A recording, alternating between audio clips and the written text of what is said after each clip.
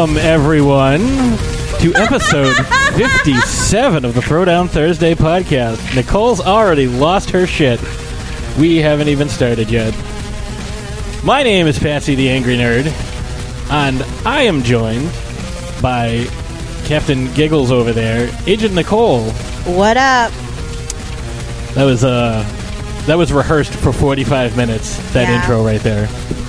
We are also joined by my partner in crime, Miss Ashes Von Nightmare. Penis. Sorry, I didn't get to say that during mic check, so I just wanted my turn. So penis. All right. Penis. And we are, of course, joined by the only person who has not yet missed a show.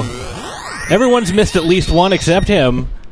Ladies and gentlemen, Johnny Wolfenstein. That's true. You know, I haven't been... Well, I have been tardy. I was going to say I haven't been, but I can't say that. I can't claim that. I have been late, but I haven't missed any. That's true. That's true. He's the only one who has been here for every single show. Although, technically, a quarter of the episode, when the power went out, you guys did on your own. Yeah, that's true. When we got bombed at the Rebel base. Yes. Does this mean that Wolfie gets a gold star? Wolfie's going to get a perfect attendance award? Yes, participation trophy. Hey, I'll take it. Well, this week, in light of recent events, we were going to cover Spider-Man, but as a result of some things that happened over the weekend, we lost a true horror icon, Mr. George Romero. So we are going to dedicate this episode to talking about Mr. Romero, his films, his characters, and his influences. But we're not going to do it alone.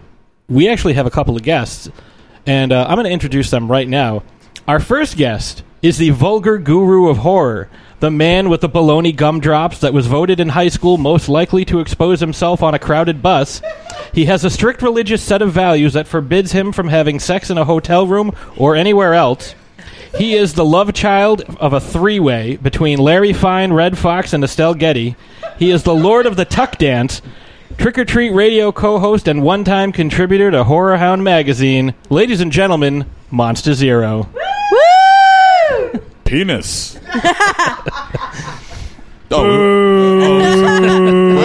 Wait a second. Were we still doing mic check over here? Penis. You're checking the wrong thing. Away. Penis. Put it away. Okay, I'll put it away. All right. And we have a second guest in studio with us today. He is a man who knows more about Night of the Demons than you know about your family. He has been the special guest referee to nearly all of the Mars Wiley cage matches on Elm Street Kids Movie Club. He is a leader of a shadowy criminal organization known as the Backyard Movie Gang and one-time contributor to Fangoria. Ladies and gentlemen, Christopher McGibbon. Donka.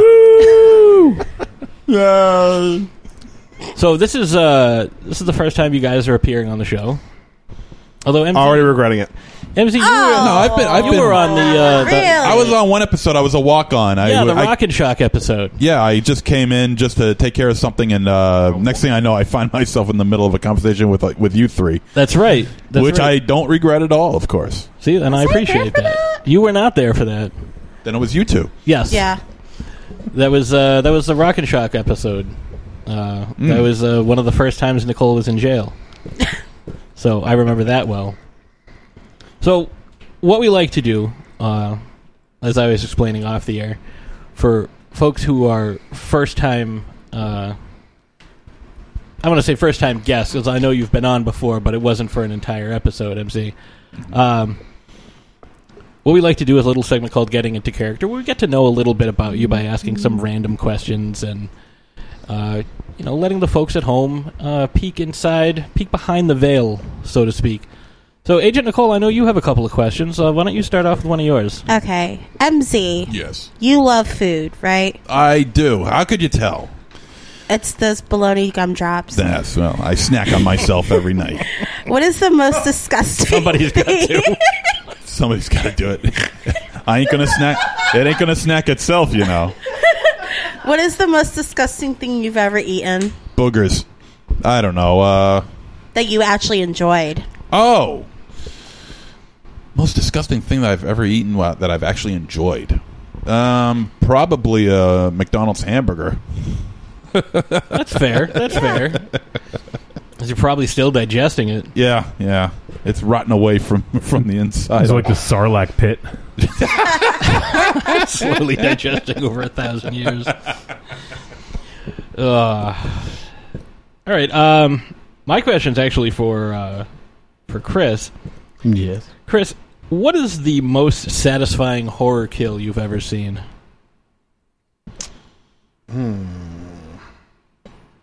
Most satisfying. Well, Like, it could be somebody that you just hated throughout the movie, or just like a particularly good.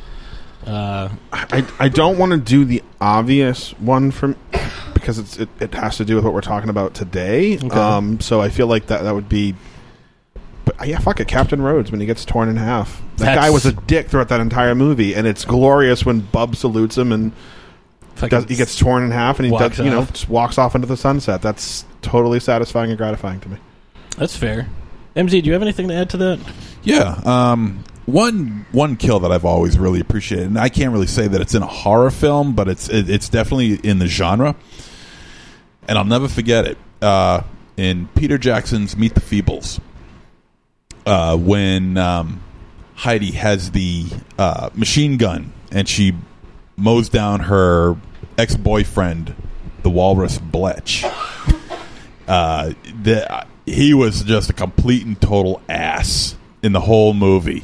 You love him, but you hate him at the same time. And when she just finally decides to just get rid of him, the first time I saw it, I stood up and I actually cheered. And I never did that before. That's fair. So definitely that scene. I've not seen that film. I know it's something that's come up on multiple shows, not just ours, but also on when I was on Elm Street Kids. I think you were on that one as well, Chris, talking about favorite 80s and 70s horror. Which movie was that? Meet the Feebles. Yeah, I'm pretty sure Mars brought that one up. Yeah, it wasn't me. I know if it was, I've never seen it. If not you, then Wolfie, you brought it up. Maybe, I don't remember. But it's one that's on my list. I haven't seen it yet, but I know it's all the Peter puppets. Jackson's masterpiece. Yeah. It's one of the bravest pieces of filmmaking I've ever seen. That's Agent his masterpiece?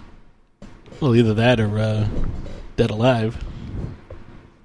That's Peter Jackson's best film is Meet the Feebles. Okay, I'm gonna. I will stand by that. Agent Nicole.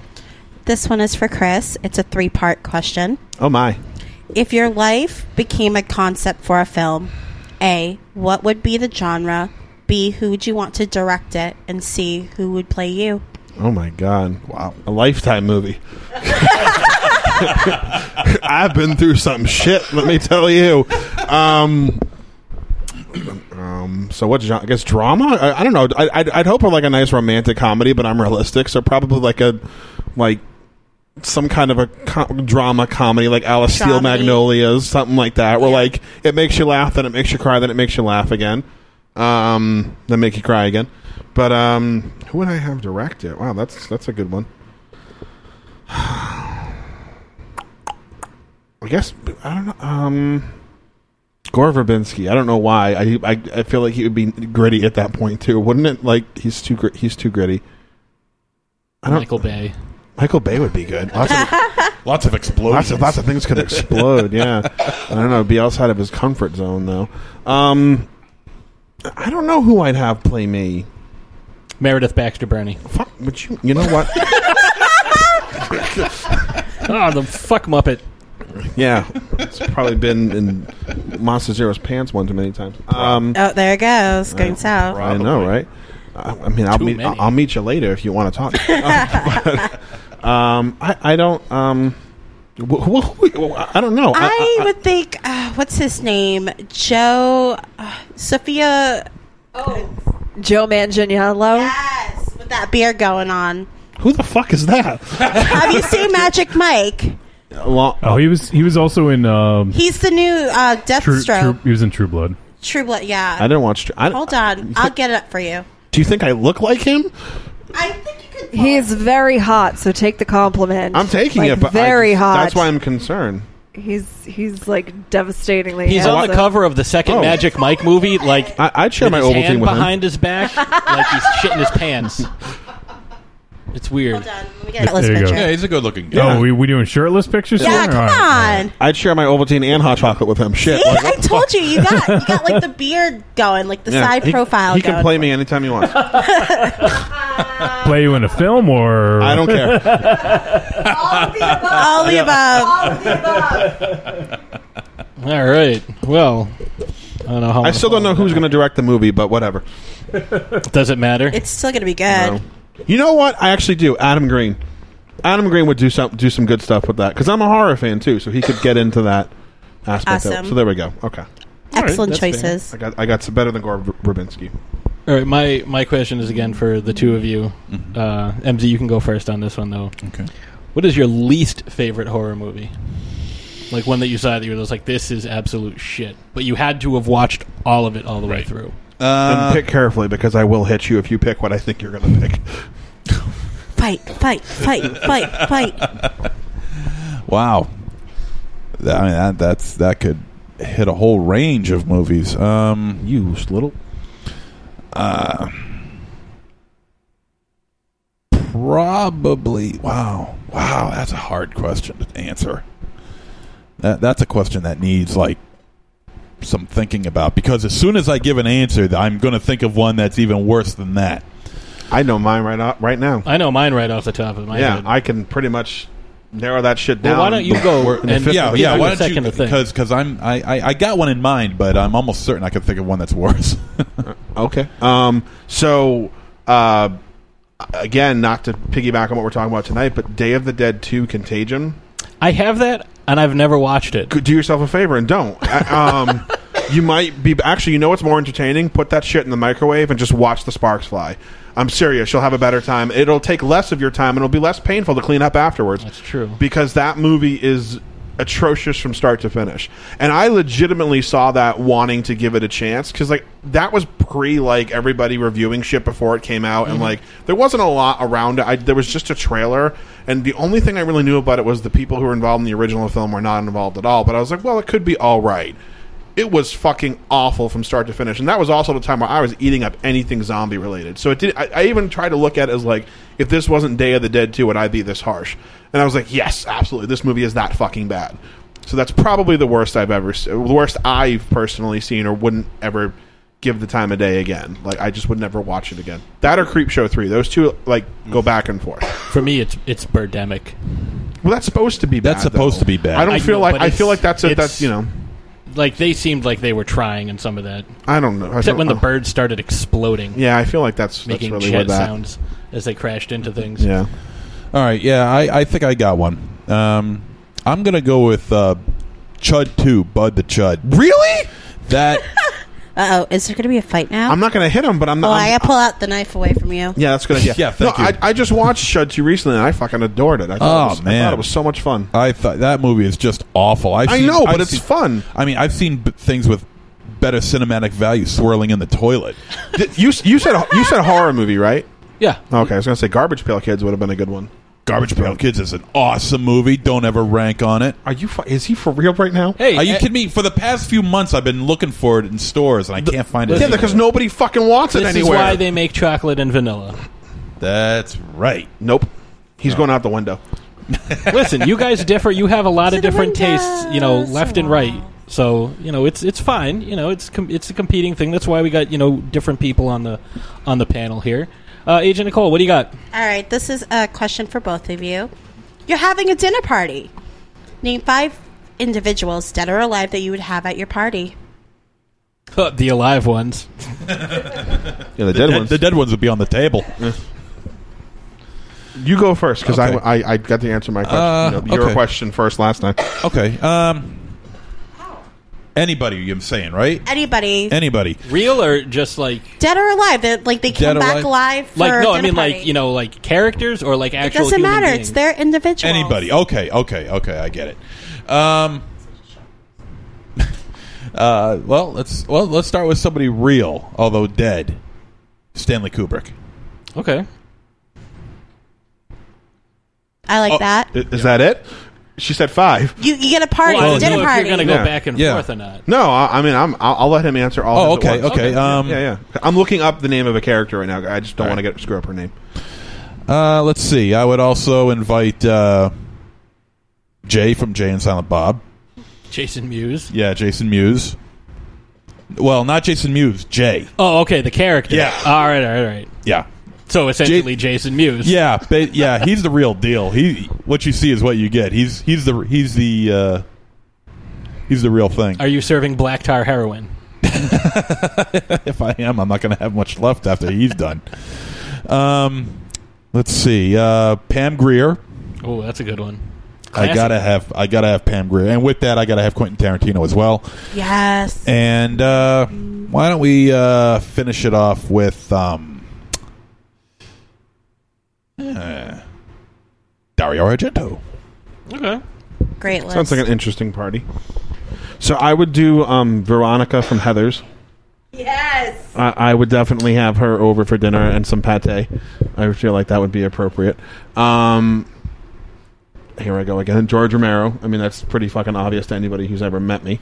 Probably, let's see. I was trying to think about it. Jason Statham, so I got something pretty to look at.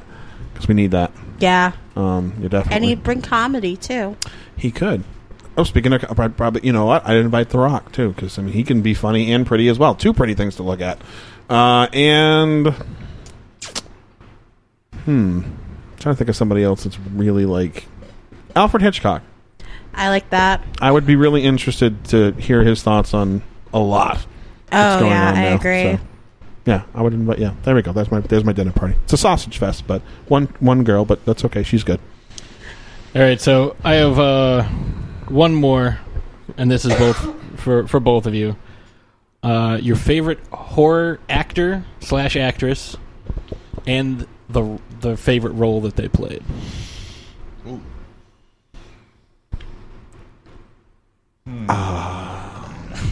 This is going to take a while. Yeah. That one I have to think about. Well, I figured, I'd going to get some like hard hitting, thought provoking questions I here. mean, you did. Yeah. So congratulations. Well, first you got to think about who your favorite is, and then what movie they whittle were it in down. that made you their whittle favorite. it down from there. That's going to take some time to think about. I mean, man, because it's just like the worst horror movie that you've ever seen. It's But that one I knew right away. Yeah, but you still didn't even come up with a clear-cut answer. You still came up with two answers. No, I said Day of the Dead 2. I said or Creepshow. I said I could have said Creepshow 3, but Yeah. Day of the Dead 2 is... but that's just it. You did say Creepshow 3. If you didn't say Creepshow 3, it could have... Why did you put him next to me? That was your own choice. Yeah. Do you want the knife back? Yes. Here you go. The knife. Ow. Hey. I already tied you up once with chains. So Yes, let me do it I again. know. I know. Whoa. Bobby chains? Yes. No, seriously. He was tied up in chains, Yes. and I got to drag him around a garage. And Yep. if he did it after today, he would have a lot more marks on him, let me tell you. I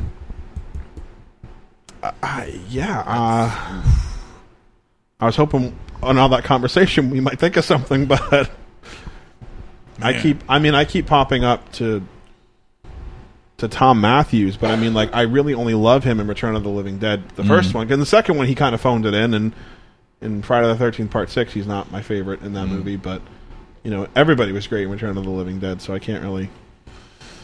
Man.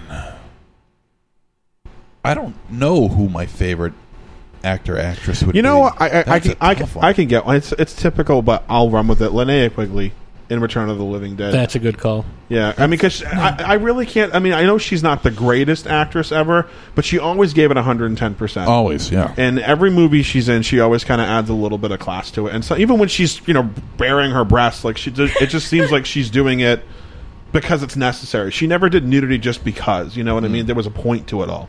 I just remember that one scene in, I think it was Night of the Demons, where she's putting the... Lipstick in her boob? Yep, that's Yeah. you said her name. I was like, that's all I could think of. Everybody remembers that scene, but there was a point to that. It was, No, I you know totally what I mean? agree, yeah. Do you And- guys have sour balls? Yeah. Guess you don't get many blowjobs then.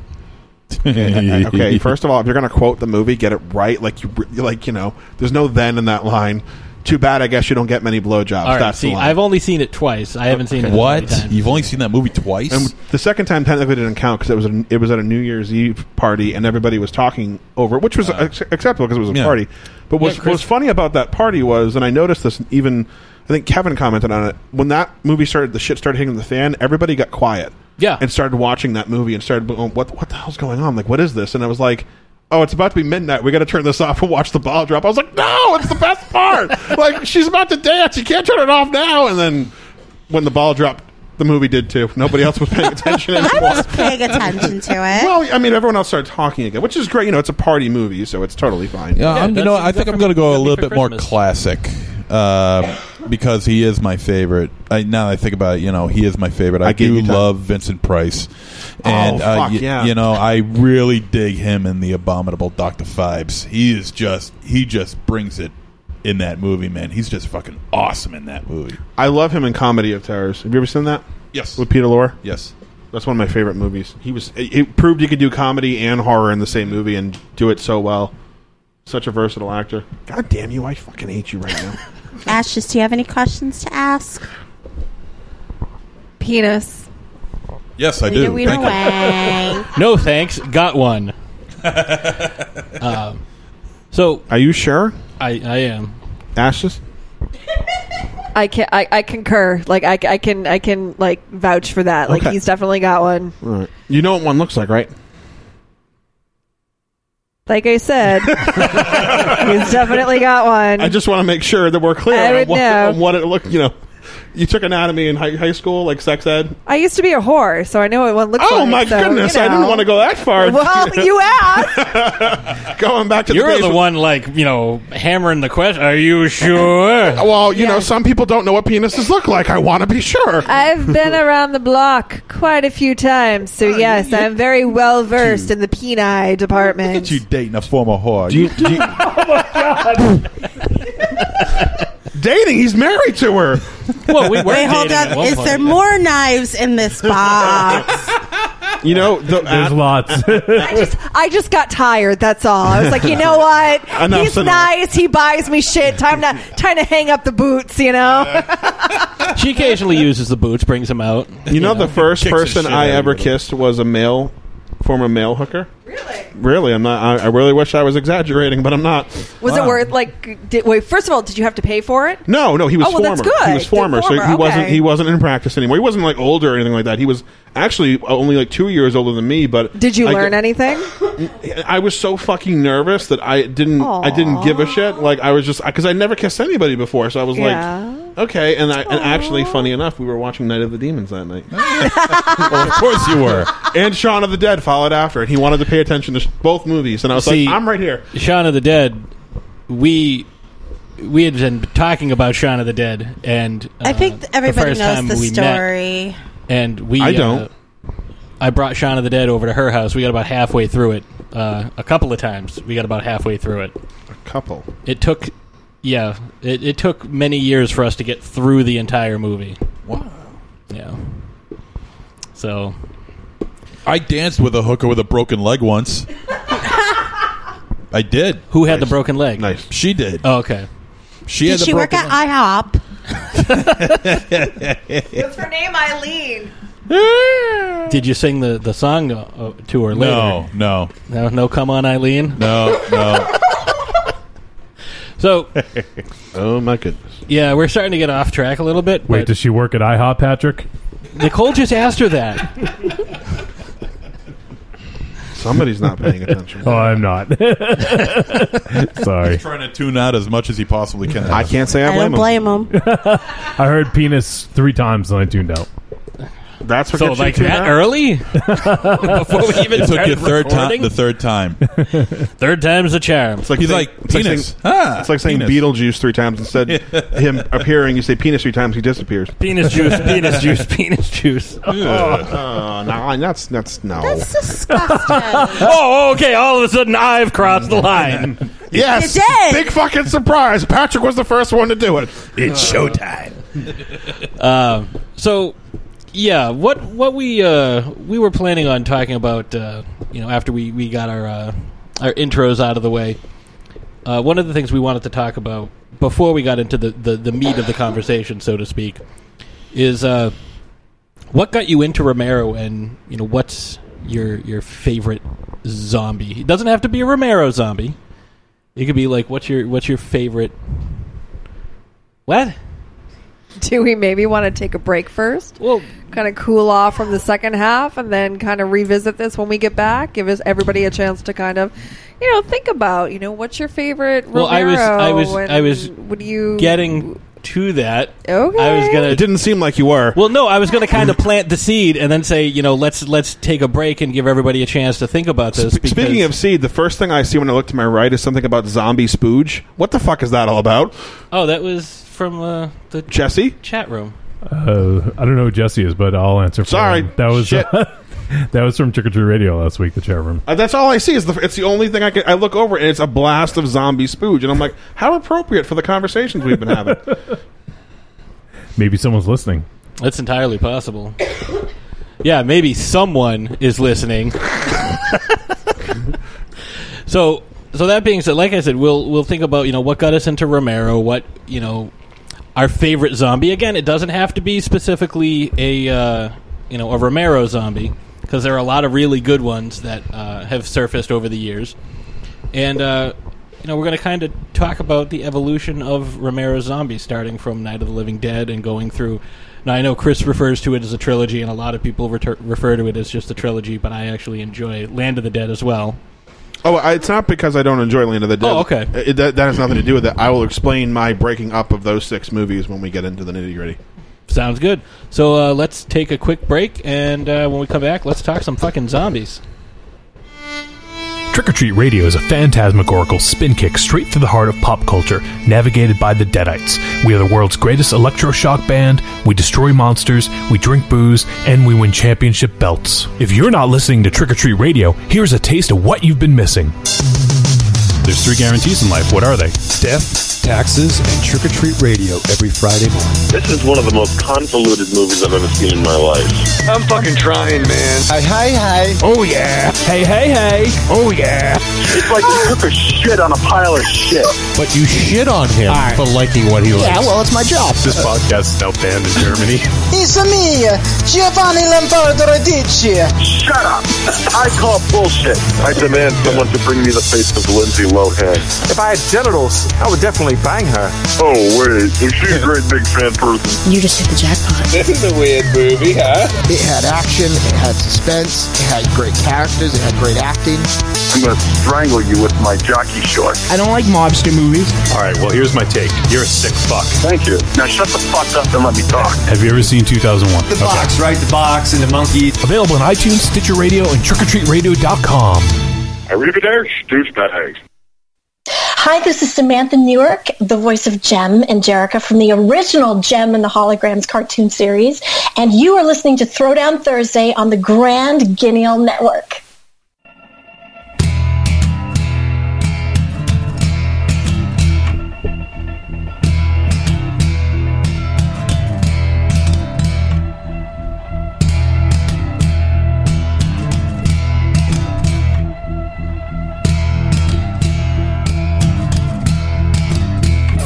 And we have returned, and we are living and not dead. So I don't know. Maybe there's something you can do with that.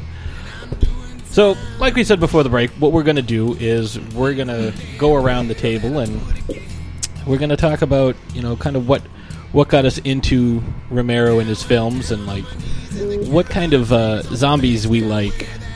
So let's start with Agent Nicole. What kind of zombies do you like? You're such a dick. Always me going first. Alphabetical order. A for Agent. You're such a dick. The first time I've ever seen a George Romero film, I was actually 4 years old. And Don't laugh. That's how old I was when I saw my first when I was a kid, I loved Spaceballs, so I was trying to find Spaceballs, the movie, and I accidentally pulled out the 1986? 1968, sorry. 1968 Night of the Living Dead, and I was like, okay, I'm just going to watch it. And sounds like a common mistake. Yeah. Halfway through, I just stopped and I just walked away from the television. Did you realize then it wasn't Spaceballs? Yep. I was like, They're not combing the waiting desert. I was waiting for something to happen, and I was just like, you know, I was like, what the fuck is going on? Why does Mel Brooks look like a black guy? Yeah, basically. Little Nicole had a mouth on her, apparently. Oh, I did. There's no lie about that. I did. And I was just like, my dad's behind me watching me watch Night of the Living Dead and just starts laughing. Like, I can't believe my little child's watching this shit. I'm not going to stop her. I'm going to see what happens next. And so I didn't watch it after that for like 10 years. So I was 14 when I actually finished watching it. So a few weeks ago. Yes. So a few weeks ago. And since then, I'm not a huge horror fan, but I'm like starting to, you know, respect it and understand it more. And so that's the only one that I've ever experienced of George Romero. I would honestly say that you are the cinematic opposite of Monster Zero here. Because, like, join us. Well, when it comes to, like, you know, like really excessive blood and gore, that's not her thing. Mm-hmm. Oh my God, are you in for a treat on Saturday? Yes. So, what about your favorite zombies? Did you have one from the movie, or is there maybe some other zombie-centric thing that you like? I like the zombies or the White Walkers of Game of Thrones. I like the zombies in Shaun of the Dead. And I know this is probably like the least zombie film, but Warm Bodies. I really like the zombies in there. That's fair. Mm-hmm. Did you like R? Is that the one you liked? Was R? Yeah. I liked his friend, Rob Corddry. I love Rob Corddry. Yeah, I loved his friend. But that part where like he's all depressed because of the girl leaving, he just goes, bitches, man. Yeah. All right, I'm into this. I love Rob Corddry in general, so he was great in that film. And when he throws the zombie and the guy comes to save him, he goes, hi. And like that's all. Yeah. It's just adorable. I wanted to hug him. Yep. Yeah, Shiz, how about you? So my first exposure to a George Romero film was actually my senior year in high school. I was taking a mass media course. This was back in like 2002, 2003, so a long time ago, but not that long. We watched a lot of fantastic movies in that class, like The Graduate and Singing in the Rain, and we were doing kind of like a classic horror mini bit in class, and we watched the 1968 Night of the Living Dead, and I was kind of I knew I liked horror, but at that time I didn't have a lot of exposure to it because I think I've mentioned on the show before, I had very conservative parents, so I kind of had to tiptoe and, you know, find ways to watch certain things that I was interested in. So it was, I thought it was fantastic. The practical effects were just amazing. I thought that the whole use of the zombies and stuff and just the overall aesthetic of the film was just so well done. And I'm a fan of classic movies anyways, and so it had that classic movie feel to it. Obviously, I loved that it was shot in black and white, but it was scary, but not like scary. But you know, I felt like it got the job done, especially you know for that time. And my favorite zombie, my favorite zombie is a little fuzzy one that lives at our house. That's true. We have a cat named Princess Zombie Cakes, but we call her Zombie.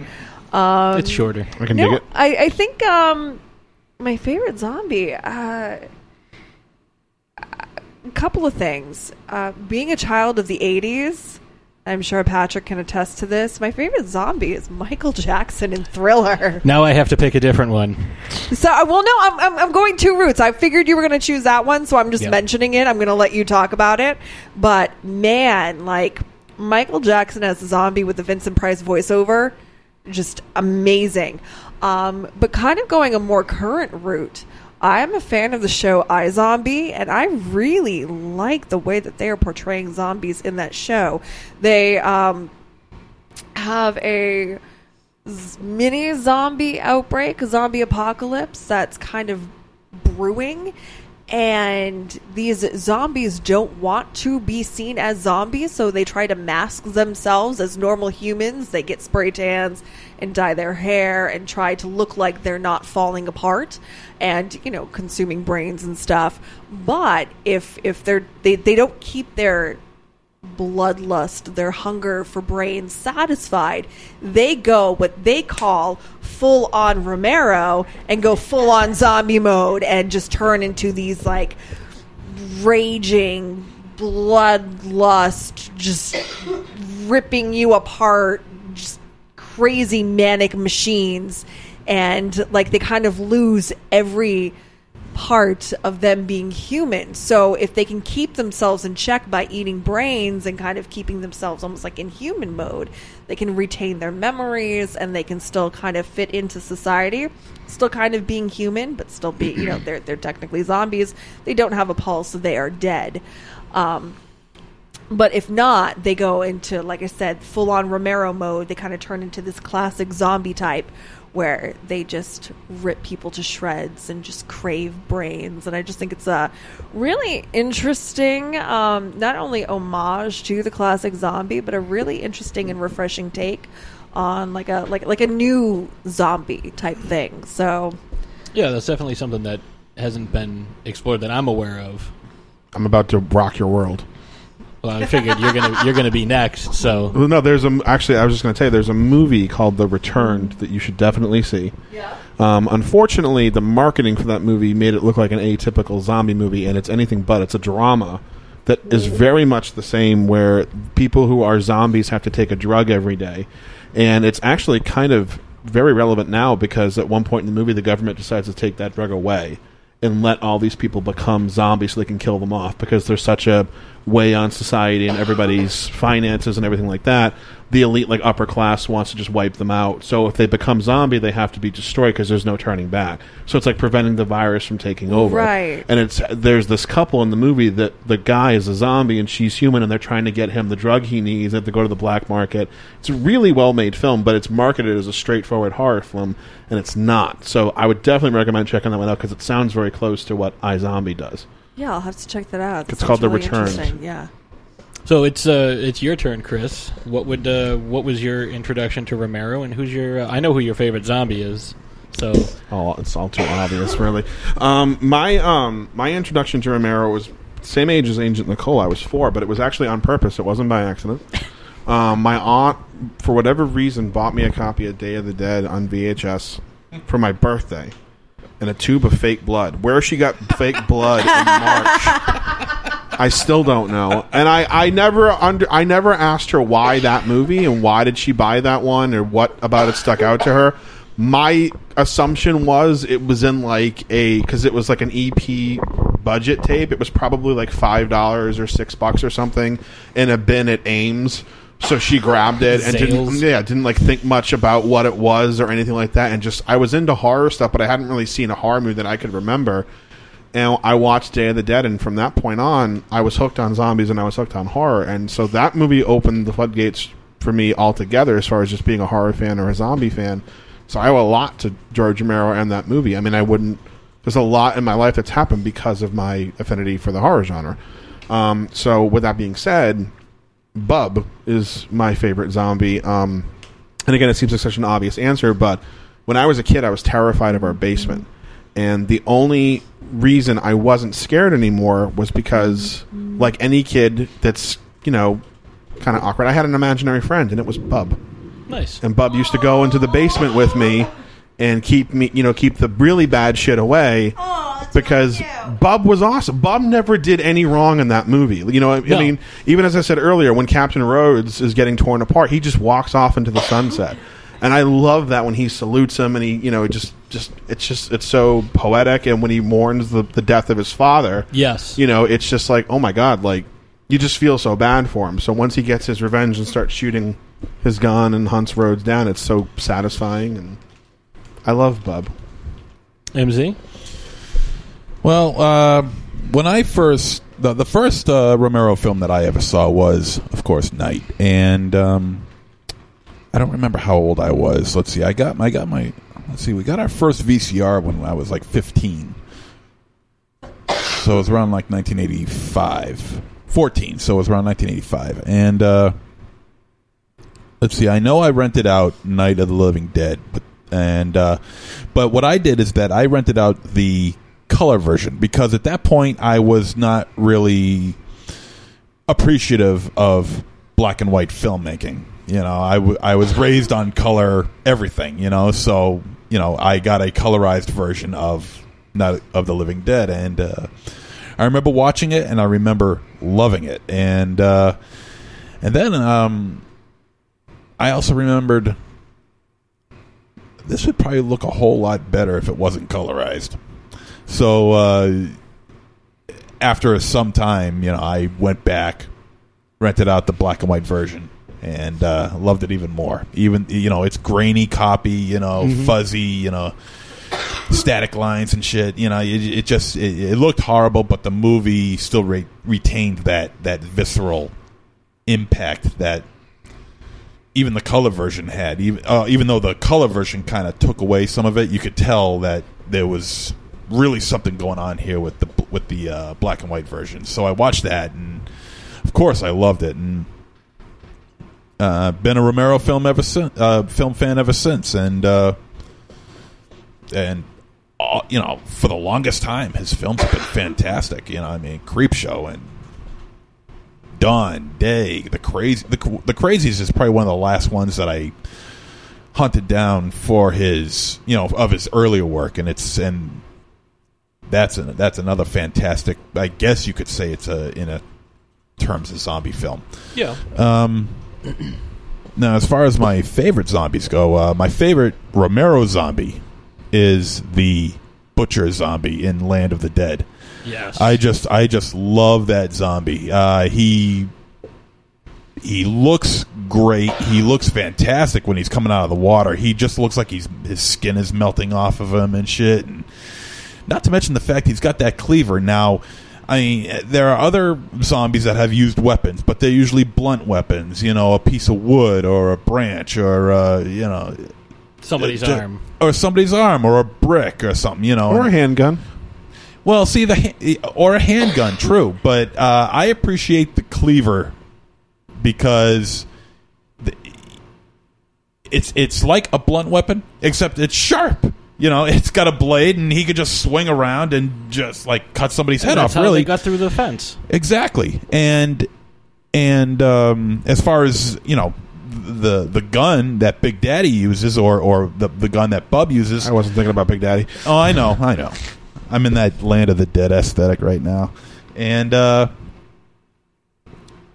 you know, there's the thing where you got to make, you know, in order for the zombie to activate the gun, got to make sure it's loaded. You got to make sure that the safety's off, you know, and also be able to put his finger into the trigger, you know, and do what needs to be done. They both managed to do very well. Yeah, yes, they did. I agree. But there's still that. There's still a road in which, you know, there's still a bunch of instructions that they have to do in order for them to activate the weapon. The Butcher zombie with the cleaver, I mean, that's a deadly weapon in and of itself, and all he has to do is just swing around. He doesn't have to overthink anything or think at all. Which is good. Right. It simplifies things. Now, if I remember correctly, that's the same guy who was in the Dawn of the Dead remake. Yeah. Mm-hmm. Yeah. Yeah, he was the one with the truck driver hat. He broke his legs jumping into the sewer. Right. He's also got the brief cameo in Diary of the Dead as well as a weapon stealer. And he was also in Jason X as well. Yeah. And the thing about the gun thing too is Bub actually loads the gun in Day of the Dead, because if you remember the scene when he finds it, the clips are on the ground, not in the gun. So he manages to get that done despite it taking some effort, but. Yeah, and he did it in the demonstration as well. And what's amazing is he got that gun loaded, but both soldiers trying to shoot at him couldn't. Just throwing that out there. Well, he was a lot calmer than they were. Oh, yeah. Well, yeah, that's true. Yeah. So he was already dead. He really had nothing to lose. Yeah. You know, and my favorite non-Romero zombie is, of course, I do love from Lucio Fulci's Zombie. I saw that one coming a mile away. I love that one. I could have named it for him. Worm, isn't it? Worm Eye. Something like that? Yeah, Worm Eye Zombie. Not the most original name, but it's a name. It's apropos. You know, it works. No, it works. No, it definitely works. You know. Let's think it's a bad name, just saying, you know. Yeah, I mean, sometimes the best names of zombies are the ones that are descriptive of it. Right. So for me, it's weird. Like, I didn't see my first Romero zombie film until I was in my late 20s. Like, Ashley and I were actually dating, and I watched Night of the Living Dead for the first time. And I didn't think much of it at the time, but I had seen lots of other zombie stuff. Like, when I was younger in my 20s, I worked with somebody who was a huge zombie fan, and just like, oh, have you seen this movie? Have you seen that movie? And I saw a bunch of Lucio Fulci's stuff, like Zombie 3, which was amazing. I remember reading about how Fulci said the head leaping out of the refrigerator was like the cleverest thing he ever did. Amazing is a good word for it. Surely. That scene in the first, I know it's technically Zombie 2 over here. No, it's Zombie over here. It's Zombie 2 in Italy. Zombie 2, okay. All right. I always get that. Yeah, they should have just released it as Zombie Flesh Eaters across the world, because that would have made more sense. It would have had less titles. There it is right there. Yep. That's like the end of the film. Yeah. Which is ironic now, because you consider how miffed people get about spoilers, and fucking A, that's the poster for the movie. Yeah. It's the scene where the doctor's wife is there, and the zombie reaches through the closet, and he's pulling her towards the jagged piece of wood, and then it like zooms in on the wood, then her eye, then the wood, then her eye, and like it gives you that payoff of going in there. But obviously, my first exposure to zombies was Thriller by Michael Jackson.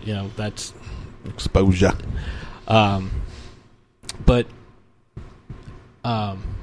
yeah, my first exposure to Romero was in my late 20s, and since then I've watched all the movies. I have not seen Diary of the Dead, but I've seen the other 5.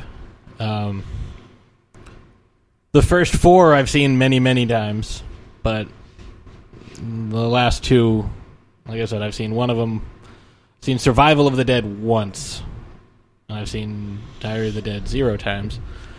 But my favorite zombie, it's a tie, because I remember seeing this when I was younger. I didn't see the whole film, but I remember the Tar Man. Like, that was a good one, because that one was just absolutely terrifying. Like, he's this gross monster, but he's got perfectly white teeth. It's amazing what an impact that zombie has, considering he's maybe in the movie for a grand total of a minute. Yeah. He really leaves a lasting impact. Yeah. It's the look and the fact that he starts munching on that dude's head, like, right away. I was going to say, like, wasn't that the first movie where zombies actually craved brains? Yes, it was. Specifically? Yeah, it was the first one.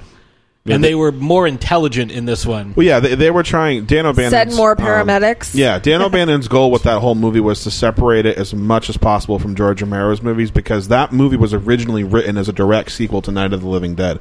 That movie had a very convoluted production history. That movie was supposed to be made in 1983 and directed by Tobe Hooper in 3D. Yeah.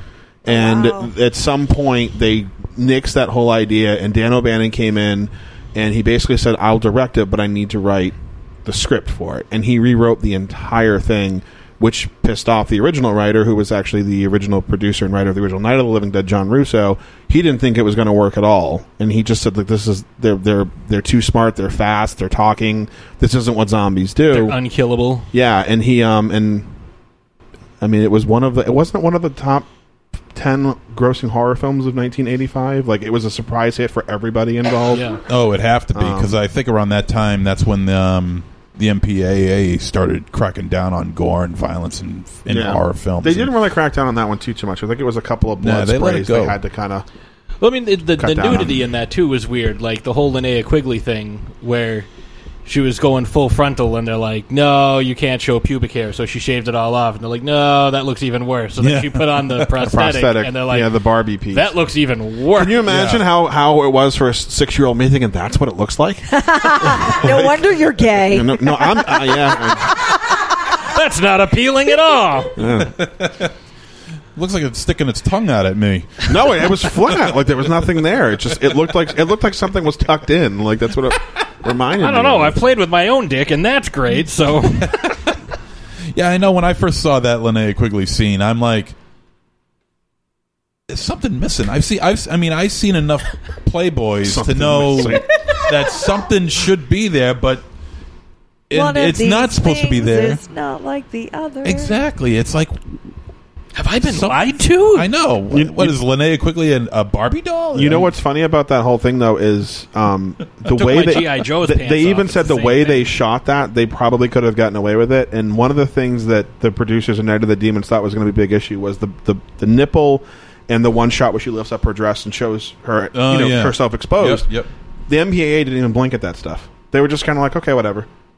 And I'm just like, so I'm sitting there going, like, in Return of the Living Dead, they probably could have gotten away with it and not had to have done that to her because that piece, she said, that's why she doesn't like to do special effects makeup because that piece got stuck to certain areas and it was really painful to get off. So she has always eluded special effects makeup as a result of that experience because the guy they hired, unfortunately, was not overly capable of delivering what they wanted, and unfortunately, that meant that they got. And what did she do 2 years later? She ends up marrying a special effects artist. That's because he loved her breasts. He said she had perfect breasts, and they just started dating. Everybody would be saying that. But if you notice in that movie, there's several scenes where she's possessed with no makeup, and most of that was like her just trying to get out of being in the makeup. That "Run, Judy, run" line was supposed to be her all demonized, and she was like, "Oh, it'd be so much scarier if I wasn't a demon," and they ran with it. I think it worked fine. Yeah. So use this trivia. Use it as you wish. I was gonna say, the Tar Man is definitely up there, but I gotta go. Michael Jackson's my favorite zombie of all time. Like the Rick Baker makeup, he did such a great job with all of the zombies in that short film. We'll call it because it's not really a music video. It's friggin' 20 minutes long. Yeah. 14. Who's counting that? Yeah, I was rounding up. So. Now, like I said, we'll talk a little more about the evolution of the zombies because basically, and you guys can correct me if I'm wrong, but you're wrong. The double trilogy of these movies basically tells one long narrative. Sort of. Like we kind of see, from Night of the Living Dead to Dawn of the Dead to Day of the Dead, like how society and the zombies themselves are evolving. I think Night and Dawn, in terms of time, are closer together than they are in real time, if that makes any sense. Like, I feel like that Dawn is picking up right where Night left off, not 10 years later kind of a deal thing. Right. And it still makes sense in that timeline. Obviously, Day is many years later where things have really gone to shit, and it's all gone to hell from that point, and now there's, we think, nothing left but these scientists and these soldiers who are just pissed off at isolated each other. Pockets around the country. If there's even any other people. So I mean, it certainly was an evolution, but I mean, you have to remember when George Romero and co. made Night of the Living Dead, they were ghouls. They weren't zombies. They didn't know they were making a zombie movie. People just started calling them zombies, and George Romero ran with it. It's like, okay, I guess they're zombies. Like, that kind of makes sense. We'll just go with it. And so he inadvertently created a subgenre that he had that it was a mistake, essentially. Like, there was no intent to create a subgenre of we're going to use these creatures and everyone's going to run with it and use them. Because the Hollywood zombie before Night of the Living Dead was a voodoo, cursed living person who like Serpent appeared in the dead. Rainbow type thing. The old Val Lewton films from the 1940s. Or like White Zombie, which is, I think it's the first zombie movie ever made. Was that 32? 32? Something like that, yeah. And, and so, as soon as Night of the Living Dead came out, it was a huge drive-in hit, and critics seemed to really like it. And it was this independent black and white. Like you said, at that time, color was a big deal, so it being in black and white to everybody was like, really? Black and white? But then they saw it, like, oh my God, this is terrifying. And the knockoffs just came one after the other after the other. I mean, Children Shouldn't Play with Dead Things, Let Sleeping Corpses Lie. There was those people all said the same thing. They saw Night of the Living Dead, and we're going to rip this off. And that's essentially what that genre sort of spiraled into and has sort of cascaded from. And there were all these people, like Messiah of Evil was released as Return of the Living Dead, which made no sense. It was marketed as a sequel in some territories, and it wasn't. Obviously, it wasn't a sequel. Yeah. There were more than a handful of people who wanted to capitalize on this Living Dead thing and ran with it. But yeah, there's definitely a progression throughout the movies of the way the zombies are. Because I think in Night, again, they just didn't know what they were and what they were doing, and they kind of had this new thing. And I think by the time Dawn came around, he had a better grasp of what he wanted to do with them and what they were for. And it's also like you get to see, I know what you're saying about the first one, but like it seems like Romero was like, okay, if we're going to do this and we're going to, make sequels to it, it's like the first one is, the very beginning of the outbreak. Right. Like that's why, all the corpses are still kind of fresh. You know, they don't really have any like real damage to them, and even in Dawn of the Dead, like there were some that were kind of beat up, but there were a lot of still fresh ones, right? Which comes into what you were saying, where chronologically the movies take place much closer. I feel like that's the case, yeah. Because it still seems to me that like in the first one, humans are there's way more humans than zombies, right? The and second they're controlling the situation almost. And the second one, it's starting to get a little closer, yeah. And then in the third one, it's not even close. Yeah, it's just completely off. Like it's the opposite of the first film, and you see more of these like weird zombies, like the opening of Day of the Dead when they're walking out and the guy comes out and his tongue falls out of his head. The Dr. Tongue. That shit's awesome. Yeah. And actually, Savini was pissed at that scene because they underlit it. So every Blu-ray incarnation of that film, they've actually tried to brighten it up to show it. Because if you ever saw the movie on VHS, it was like a black void that you saw. You saw something moving, but you didn't see much. And the same thing if you see it in theaters. It's so underlit. They didn't light it properly, and that pissed him off because you worked hard on the effects, and something just doesn't register on screen. But I want to say that like it's a progression, and that's the reason the zombies look the way they do. It was budget. If he could have done like rotten, crusty corpses and gotten away with it, I think he would have.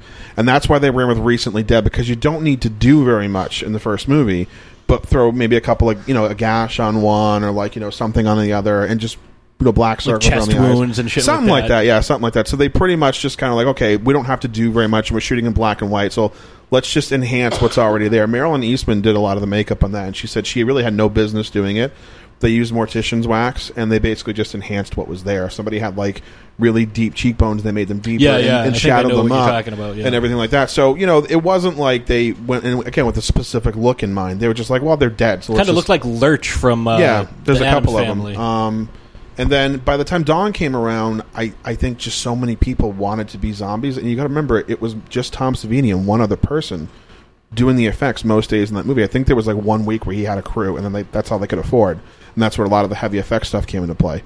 So all he could do was paint them gray.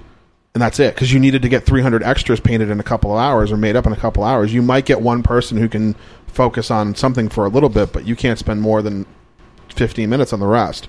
So that means everybody's running around with just gray makeup on, and and that's all they could do. And you see that a lot in films of that time. Like the Planet of the Apes films went through the exact same thing. Yeah. Like in the first film, like everybody had makeup. By like the fifth one, it was like Roddy McDowell, and then like everybody else just had an ape mask that they bought at like Walgreens. Right.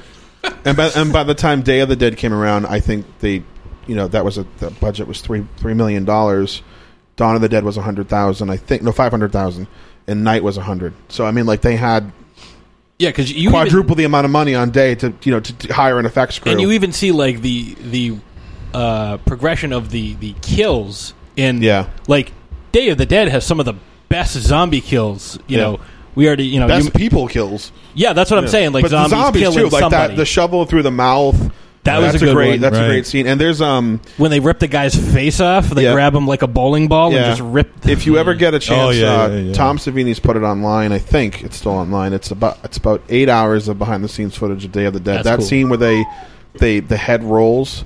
They must have done that 100 times because it had to roll a certain way and it kept rolling off camera. Then it wouldn't stop like where it was supposed to, so they couldn't see it anymore.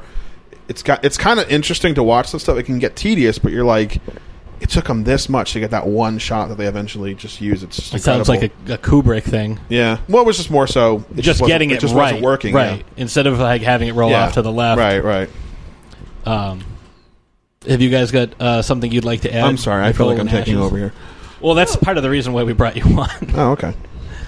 No, I love how his progression. I mean, obviously, makeup wise and stuff, there's an evolution, but there's also an evolution in regards to how smart the zombies are. Right. Like in so when you start out, obviously like Night of the Living Dead, they're just kind of like brainless, like ghouls. You know, just they do use weapons in that one. There was the girl who kills her mom. Right, but they're just looking to like destroy pretty much everything. Oh yeah. In Dawn of the Dead, the zombies develop memories. In Day of the Dead, they exhibited learned behavior, aka Bub, who is a fantastic zombie. I love Bub. And in Land of the Dead, they actually begin to form communities and work together. Yeah. So it's kind of crazy the fact that Romero almost made these zombies mimic actual human-like behavior. Almost, you know what I mean? Like these from zombies, cavemen. I mean, we knew. Yeah, it's like we knew these zombies were human at one point, but it was a clear difference between this is a zombie and this is a human. And despite take the aesthetics off, the fact that zombies are rotting corpses and they're all disheveled and whatnot, they were starting to exhibit human characteristics, and I thought that was just so brilliant. Yeah, the ability to access their memories, and then all the experiments that were done in Day of the Dead, how the guy's showing is look, this one's just a brain and eyeballs, but it still wants to eat. This one has no stomach, but all it wants to do is eat. Right. It's driven by that desire. Right, and you got to learn how to feed it so it becomes almost like taming a wild dog. Yes, you got to try to figure out a way to get it to not want to eat you, but eat something else. And one of my it has nothing to do with Romero essentially, but one of my favorite lines in the Walking Dead show was, I guess there's a reason the dead didn't come back to life and raid our cupboards, when they tried to give the zombie in the well the ham and it doesn't go after it, because it was just that was what a lot of people were wondering, why do they eat flesh? And I want to say at the time it was just because it was shocking. And it was just let's, what can we, just killing them isn't enough. Let's have them eat them too. Cannibalism is really going to put people over the edge. And I really believe that was it. And one of the interesting things I always found in the Romero Dead movies, just in zombie films in general, is, the zombie bite is considered, that's it, you're a goner, you've been bitten by a zombie. But I don't think that was the original intent. I think the only reason that little girl died from a zombie bite is she was bitten by a dead thing. We have millions of bits of bacteria in our mouth when we're alive. Our body fights that bacteria, but when we're dead, our body stops fighting it. If you got bitten by a dead thing, the infection that would cause would kill you. And the recently dead were returning to life. I think if she was treated, she wouldn't have died. But because they had to go to an isolated farmhouse and essentially wrapped her up with a dirty bandage, she died from. She succumbed from an infection. Well, there's also a precedent for passing the rabies or the Black Plague being spread through animal bites and flea bites. Right. So, there's a precedent for that. But, I can understand what you're saying. And then, you have, kind of like an explanation in Return of the Living Dead when, O'Bannon decided that the reason that they eat brains is to ease the pain of being dead. Yeah. Because, you think about it, these creatures are, there's... for the most part, they're sentient beings. They have consciousness, they have base desires, but a lot of them have these catastrophic wounds. Yeah. And even the ones that don't, in the Savini remake, when they show the guy who's got the autopsy scar. Mm-hmm. Right. That's got to be painful, yeah. I would imagine. My assumption with any of the Romero zombies, and not because anybody's ever said so, but I just feel like they don't feel anything. I think that was very much a Return of the Living Dead thing. I think he was just trying to put trying to separate it as much as possible and putting a rhyme to the reason. Romero really never said why they did it. And even when they're getting shot, if they're not getting shot in the head, they don't really react to it. They're just kind of the bullet's hitting them, but their body's moving. That's because the body is reacting to a bullet hitting it, but they're not oh my God, they're not crouching over in pain. They're just dancing all over the place when a machine gun's hitting them. I was just going to say, also there's the reason they in Return, they give you an absolute reason as to why this is going on. Yeah. And we all know why it happened. Yeah. Because of the canister in the basement.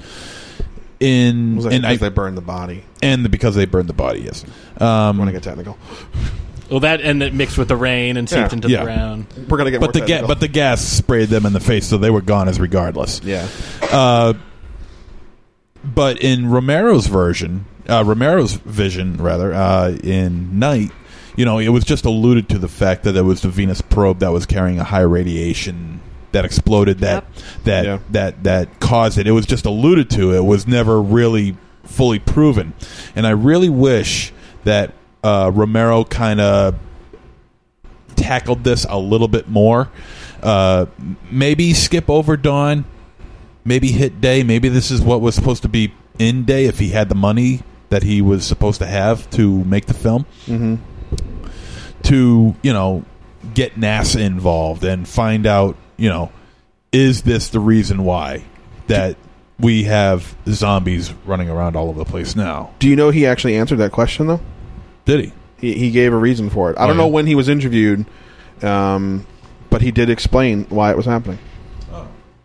See, I was gonna. You're not gonna tell me. Patrick started talking, so you're gonna have to Google that shit. Well, right. It actually what you said built on what he was talking about. What I was gonna say built on what you said. I actually prefer this. So you don't want to know? Well, no, I'd like to know. I'm just saying, you see these movies where they go I Am Legend.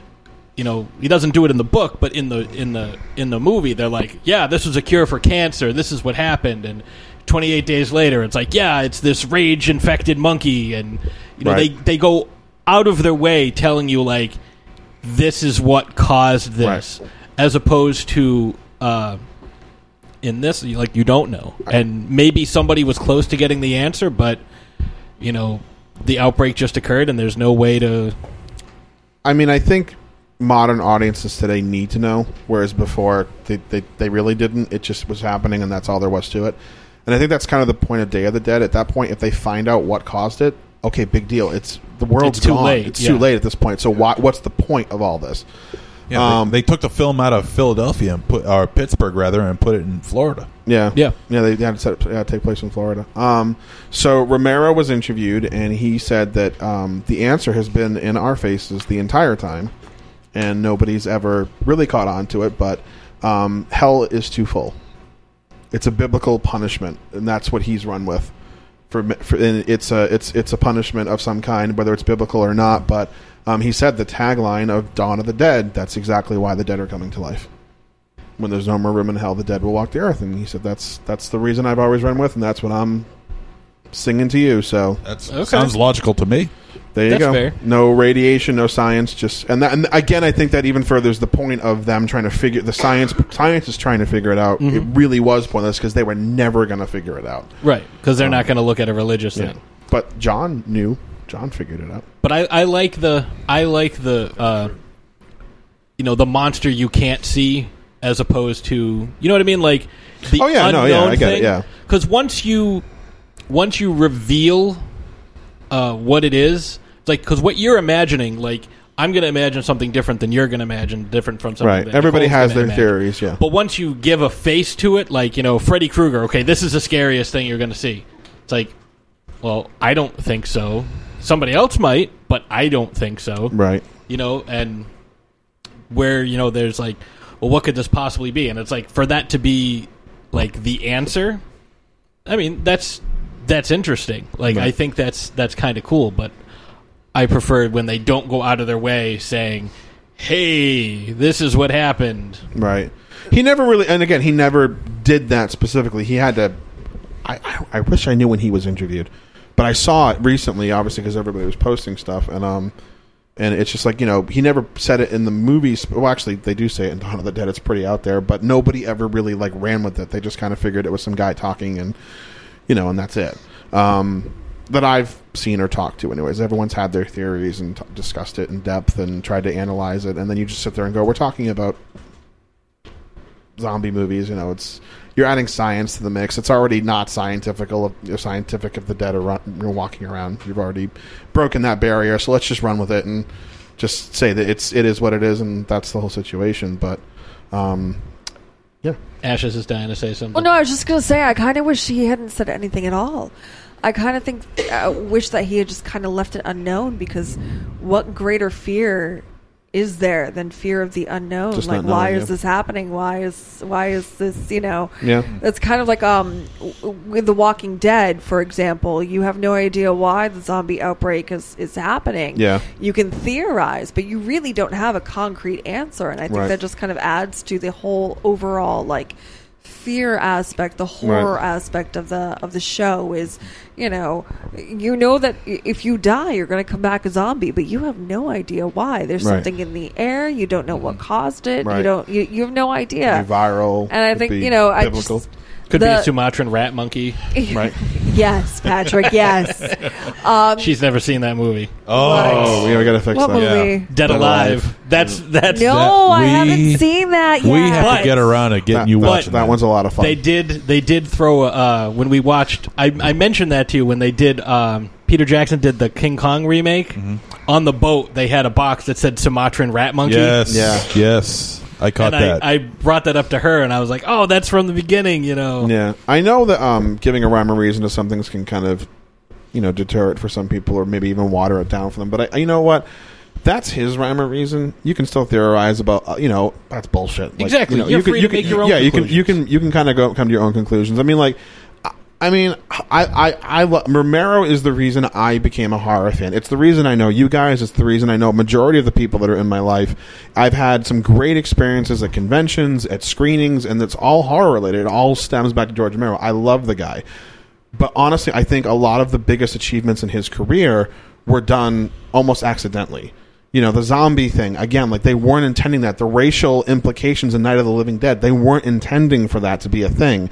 It's just that Dwayne Jones was the best actor of all the people they knew that was willing to work for free. And he just happened to be black.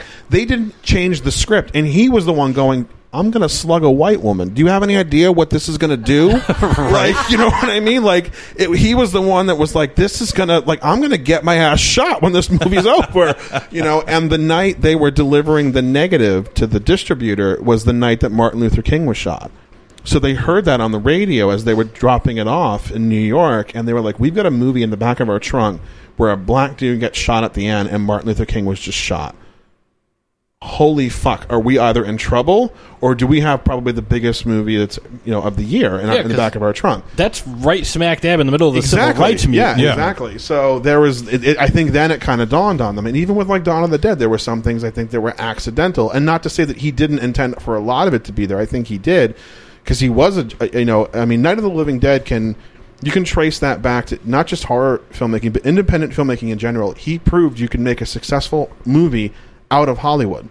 And if you had friends and you had people who knew what they were doing, you could make a movie anywhere. Before that movie, it was Hollywood, Hollywood, Hollywood. I mean, even someone like Ed Wood, he worked in Hollywood. He was a low-budget filmmaker who made crap movies that didn't do anything for anybody, but he made them in Hollywood. Nobody was really coming out of that and putting up their own money. I mean, movies like Texas Chainsaw wouldn't exist today. Halloween probably wouldn't exist today. Any successful independent movie, or even non-successful, probably wouldn't exist. I think there were more people that saw that movie and went, well, he did it, so can I. And that's how we ended up with someone like Steven Spielberg, even to a certain extent, who may have done little independent movies as a result of Night of the Living Dead. I don't know. He's never cited George Romero as an influence, but it's possible. Everybody saw that movie at a drive-in at some point, and most of the filmmakers we idolize and, have made classic films grew up in that era. Right. Seeing those movies. So it's amazing, and looking back at his career and just I think people didn't realize how much of an impact he just had on filmmaking in general, not just horror, but filmmaking overall until he was gone. And it's funny where, like, some of the things that he's done, like, like little cameos here and there, like in Silence of the Lambs, that little, like, it's just like a throw. He doesn't have any lines. I mean, he does look directly at the camera at one point, but right. He's got a cameo in George Romero. He's got a cameo in, I think, all of his Dead movies too. I'm thinking of I think his name is Joe Early. We're discussing George Romero. Yeah. I know who you're thinking of, but we're not discussing that person. Okay. Where did that name come from? No, he was in Dawn. No, we're talking about George Romero being in Silence of the Lambs. Romero, like, doing random little things, like you don't know, and they weren't like, hey, look, don't forget we have George Romero here. Right. Like, they didn't, like, I want to play a game with everybody. I want to play Spot the Romero in his movies, because there's there's one you guys would never spot it, because it's just so. It's like his feet in his scarf. You don't even see his top half, but there's, like, in Dawn of the Dead, he's the newscaster, and in Night of the Living Dead, he's a newscaster. Yep. I haven't found him in Land yet, but I know in Diary he's the police chief, and I'm not sure if he ever got a role in Survival. I've only seen that movie the one time. So. It's funny. There's I feel like a terrible human being. I've only seen one of his movies once. In Land of the Dead, the whole Simon Pegg and Edgar Wright cameo. Yeah, that was awesome. Great. Like one of my favorite. And they're things on the poster.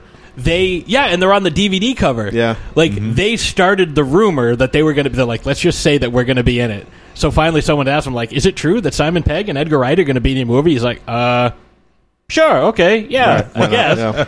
And then they're in the, if you've seen the movie, they're in the take your picture with a zombie booth. Right, yep. They're the two zombies that are standing side by side. And it, to tell you the truth, it really didn't look like Simon Pegg needed that much work done. He looked like kind of like Bub, though. Well, that's in a the way thing. he did, yeah. He really likes Bub, and in Shaun of the Dead, like if you watch it with the Zombo meter, he's doing an impression of Bub. Yeah. Like, yeah. That's one of my favorite movies because there's so many like nods to like the restaurant where he tries to book the reservation is called Full Cheese. Full Cheese. Yeah, right. there's a lot of stuff that Shaun of the Dead for me doesn't get enough. I mean, I feel like it gets a lot of credit, but it doesn't get enough credit because it was a movie that nodded to the horror fans, but you didn't need to be a horror fan to understand it. Right. I know on Trick or Treat Radio they reviewed The Dead Hate the Living, which was essentially a horror nerd's orgasm come to life, and it referenced every fucking movie it could possibly reference. But if you didn't know what those movies were, you weren't in on the joke. You weren't in on the punchline.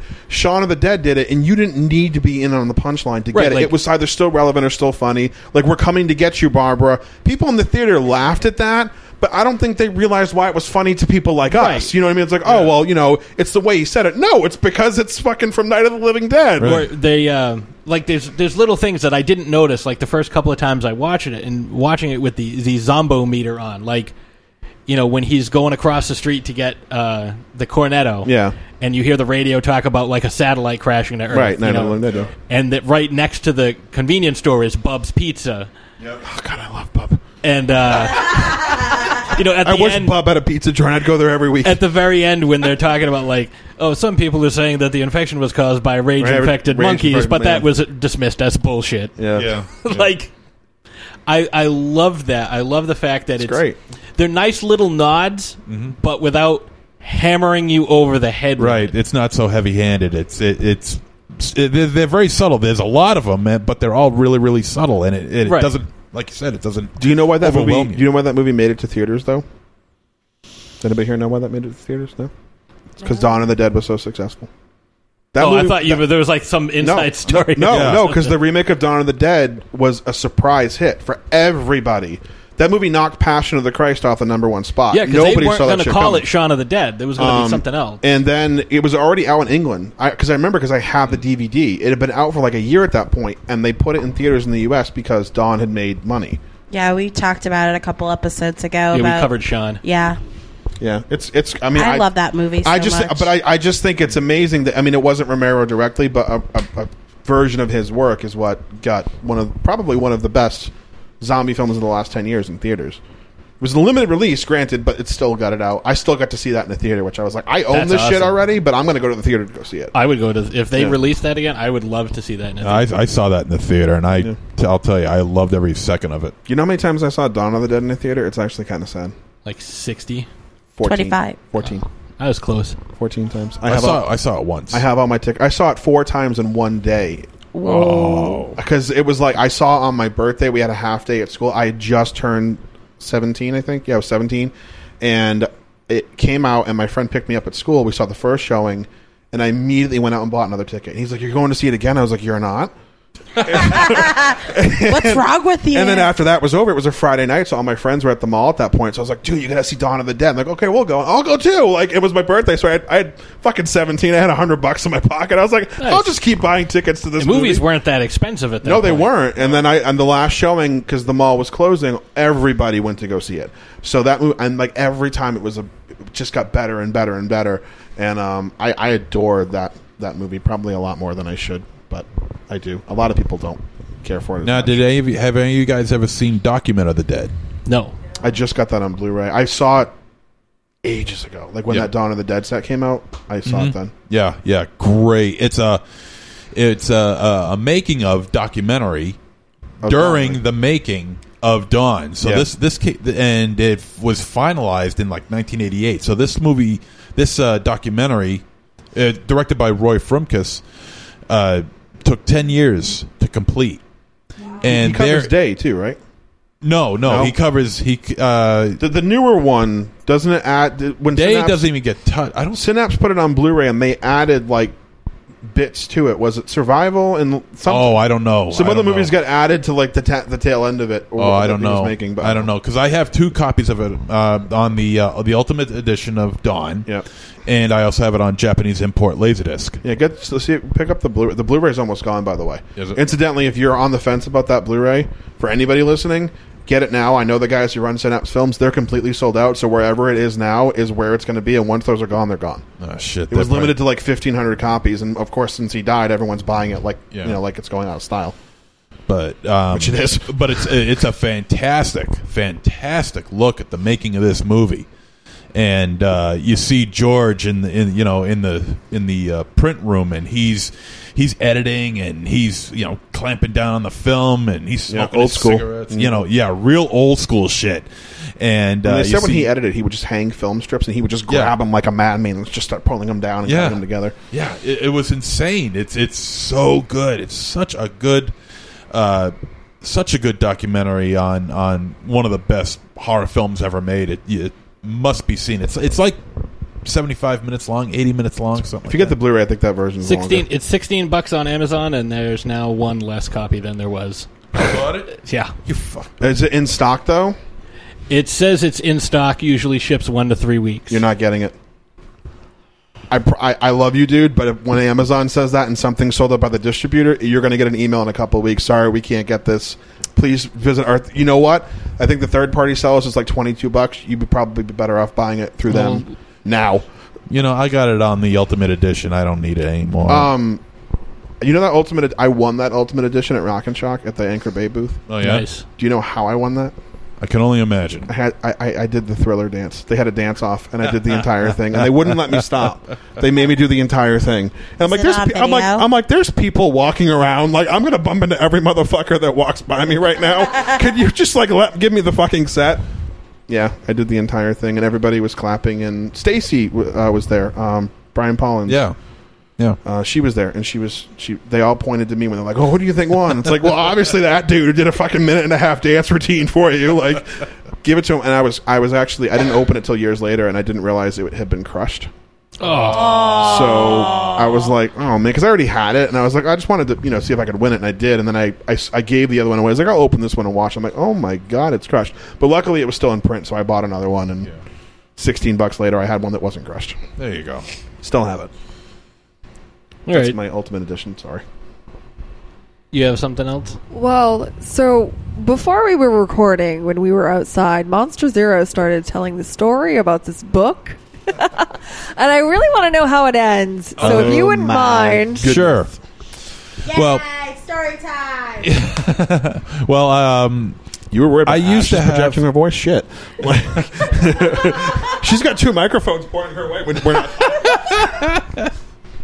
Hey now. I used to have a copy of this book. It was written by Paul R. Gagne, called "The Zombies That Ate Pittsburgh," and there were 2 different versions. There was a softcover version and there was a hardcover version. The hardcover version was only 350 units, numbered and signed by Paul R. Gagne and by George Romero. Well, I was able to get a hold of a copy, numbered. I had number 89, and I brought it with me to Rock and Shock when George Romero was making his grand appearance there, and I just brought it with me just for the intention of showing him. And I wait for a little while. There's George. George, I'm a big fan. I love all your work, blah, blah, blah, this, that, and the other thing. And I also have this book here that I wanted to show you. He goes, oh, wow. I haven't seen one of those in a long time. I can't believe you actually own a copy of this. And I gave it to him. He's leafing through it and everything. Yeah. Oh yeah, I signed that. Yeah. And then he asks me, "Would you like me to sign it for you?" And that was not my intention. And I said, "Yeah, sure." Because no matter what, you just don't say no to George Romero. I mean, he asks you something, you do it. Right. And so without even thinking, I'm like, yeah, sure. So he says, and he signed it for free, too. And he goes, all right, what's your name? Richard. All right. Boom. I'm just going to sign it, Dick. Yeah. Right? Big penis on it. Too bad he didn't draw a big penis on the book. That would have been funny. Well, anyway, he signs it, Stay Scared, George Romero. And, with my name on it. And about maybe 5 minutes after I left, I got to thinking, I'm like, what the fuck did I just do? As awesome as it is to have George Romero sign the book and personalize it, the value of this book plummeted within 10 seconds.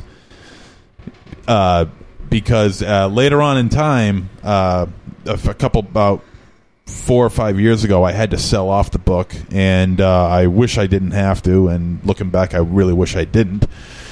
But I was able to. I sold off the book, and I was able to get $400 for it, and that was because of the personalized signature that George wrote into the book. Had it not been signed, I probably could have gotten double for that. But $400 for that book, what are you going to do? But still, I still have other autographs by George Romero, and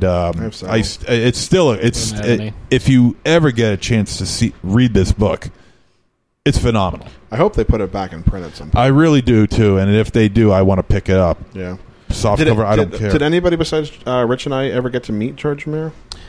We were there that year, but I saw him in passing and waved at him, and he waved back. He was very nice, but I didn't have the opportunity to. The lines were just so incredibly long. Yeah. Wasn't that that was his first time? That was his first time at Rock and Chuck, because he was supposed to be there the year before, but then he had to bow out. I guess he wasn't feeling well, or he had a prior engagement. So, he was there last year. He was there last year, right? Was it the year before? I think it was the year before. Was it? Because I'm for whatever reason, I was thinking it was the year with Robert Englund. Mm-hmm. I think it was, because I just remember Wiley. I remember Wiley getting excited about her George Romero doll. Lines just forever. Where we were looking at it, we're like, there's no way we're getting over there. I met him 3 times, I want to say, and one time was at Newbury Comics in Boston. Survival of the Dead wasn't out yet, and he was promoting it, and I found out the night of, and I wasn't driving. So I had to drag a friend to come along with me, and I was nervous as fuck because I was like, I'm meeting this dude. And the second time I met him, Laurie Cardell, who I had met the year before at Rock and Shock, introduced us, and she introduced me as my friend Chris. So I think he thought I was a longtime friend. So he was friendly anyways, but he was super chatty. He signed my Day of the Dead VHS for free. I remember I had him sign it in red, and the cover's blue. He's like, where the hell are you going to see red on this? I was like, sign either blue and white. He goes, oh yeah, that'll work. And because he was going to sign it in silver. I'm like, everybody else signed it in silver. You got to stick out. Your signature has to stick out. You're the guy who made it. And I never, up till that point, I never got to tell him, what Day of the Dead was to me and what the movie meant to me. And the last time I met him was at a screening of Day of the Dead in L.A. They were celebrating the release of the soundtrack. Waxwork Records put a screening together. It was a free screening. Anybody could go. And, of course, it immediately sold out. Yeah. But I somehow managed to get 3 seats. I think because I was doing my podcast at the time, and I contacted them, we want to promote the event. We want to go. So they comped us 3 tickets or reserved seats for us. That's sweet. And at the end of it, they had everybody... it wasn't just George Romero. Greg Nicotero was there. Howard Sherman was there. A couple of the people who played zombies. John Harrison was there. There were people from Sherman. Joe Pilato was there. Actually, Joe Pilato saw me outside. He's like, "What the fuck are you doing here?" And I'm like, "Well, hi to you too." He goes, "Well, don't you live in Massachusetts?" And I was like, Yes, but like I'm living in California. How the hell do you remember that? The last time I saw you was like in 2004. He goes, "Bitch, I got a memory like a steel trap." I said, "Apparently." He didn't say bitch, but I'm improvising. I'm improving. So at the end of the screening, they were gonna have everybody line up to do autographs and everything like that. So I was like, I don't want to bother anybody to get something signed. I'm just gonna go say hi. And I went down and I said hi to him, and he kind of had the same reaction, like, "What are you doing here? Like, don't you live in Massachusetts?" And I'm like, "What the hell? Do I have a sign on? Why does everybody know I'm from Massachusetts?" Jeez, I guess I left an impression. So, we were standing up there talking about Night of the Living Dead, and I know the guys at Synapse, and they really wanted to put it out, and I said, could you get in touch with these guys, because they really want to do this, and I think they would do it right. This is before the 4K restoration was even a thing, and so he's like, yeah, give me their number, I'll call them, whatever. I'll have Jack call him. That's John Russo. So I said, okay, cool. So then I stopped and I said, you know what? I have to tell you something. I said, can I take like 5 minutes of your time? He goes, no, not at all. And I finally spilled my Day of the Dead. That's so cool. Speech about what that movie did for me. And with tears in my eyes, because I was getting emotional, because I was like, I wouldn't be standing here today if it wasn't for you. I wouldn't be where I am today if it wasn't for you and it wasn't for your movie. And every time someone would come over, he would do this. He would like wave them off. Like, hold on a second. Like, I can't. I have to let this guy finish. And then I said to him at the end of it, and I just wanted to say, after all that, thank you. And he looks at me, and he looks me square in the eye, and he says, and I thank you. And that was it. And then I said, and he said, you have something for me to sign? I said, no, I don't. I didn't bring anything. He goes, the next time I see you, it's on me. And I never saw him. I never got to talk to him again. And I really wish I had gotten an opportunity to see him at Rock and Shock again, because I think it would have been a much different experience meeting him that time. But again, his line was so long, and at that point, I think he was charging $75 for an autograph, and I wasn't about to be the person in line that didn't put money on the table when everyone behind me is paying $75. So I was like, I'll wait till the next time, or a Sunday when he's got nobody around, and here we are. But I have several things signed by him, so I mean, it's funny. Like you tell that story, and I had a similar thing because, not with Romero, but because Thriller was such a huge part. Like, we used to rent. You told me about that. Yeah. We used to rent, the making of Thriller, like the video, like every weekend almost. I wore that shit out, by the way. Yeah. Oh yeah, we did. We got to the point where my mother bought a backup copy, and I got to have like a similar moment, like with you, with John Landis. Yeah, I remember you telling me that. Yeah, so it was pretty goddamn awesome, because like I said to him, I was like, what do I ask this guy? And I said, like, correct me if I'm wrong, but is that you sitting in the front row of the movie theater with, when they're watching the movie and like Michael Jackson hands you the popcorn and he goes, you're wrong. But I told him all about it. He's like, oh, that's great. He's like, oh, have some candy, and like he was just a real nice guy. And of course, I didn't have the making of Thriller to sign. I know. So he signed Animal House, which isn't quite the same. It's still something. You can bring the making of Thriller next time he comes around. Yeah, and I had the conversation with him. Like, that was the important part. Like, I had to talk to him. It's amazing to me when you look back at some filmmakers, because when I found out George Romero died, I was out with my family, and my whole demeanor and attitude changed immediately. Like, we were out having a good time. I mean, I had a shitty week to begin with, but I had just gotten back home from a trip that wasn't very good, and I was happy to be home, and everything was going somewhat well. And then I'm sitting out, getting ready to eat food, and my friend texts me, "Is this for real?" And it was George Romero has passed away. And you shot me that message. Yeah, I copied it to everybody I knew, and I was like, I'm trying to find a way to debunk this. Is anybody else reading this, or anywhere else besides this website? I mean, I know it's the LA Times; they're pretty reputable, but maybe somebody somewhere screwed up.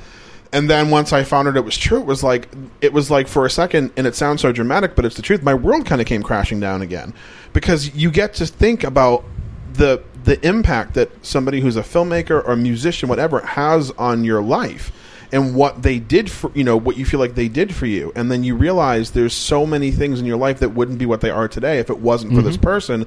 And then it's like a family member has passed away. But then people start to ask you, how can this death affect you so much? Because I wouldn't be who I am if it wasn't for this person. That's how I was when Michael died. Yeah, and it's like if your parents raise you to be a good person, and they, and they're good people, and they die, you mourn them. You mourn people you care about, and we care about these filmmakers. We care about these actors, these people that we let into our lives. Yeah, that we let them into our lives as they let them into as we go into theirs. And it's just like, it's heartbreaking, especially somebody who was just so warm and welcoming to everybody he met. He never made you feel like you were wasting his time. He never made you feel like that you needed to be rushed away. He was constantly listening and hearing what you had to say, even if he had a couple of drinks in him. Because there was one of the times I met him, he was a couple, 3 sheets to the wind, but he still listened. And he was just funnier. He was just he was just more like, whatever, throwing his hands up in the air. And honestly, one of the most candid people that we ever had in the industry. I truly believe he wasn't a studio filmmaker because he wasn't a typical filmmaker, and he didn't like working in the confines of a studio. That made him totally uncomfortable. He loved the independent. That's why with the other Dead movies, he financed them independently. He was like, I don't want to work with another. Universal was great to him. But he's like, their cappuccino budget was the cost of my first movie. Right. That doesn't make any sense. You know what I mean? Like, why are we paying $1 million for catering? Mm-hmm. We can give everybody bologna and cheese sandwiches and they're good to go for the day. Like, you know what I mean? Like, you don't need to do this to make this movie. And, he just, I think to a certain degree, he almost felt guilty that a studio put that much money into something. But, I mean, he made the movie the way he wanted to make it, I hope. It was still, all things considered, it's still the low end of a budget from a major studio. Right. Still, yeah, it wasn't huge. And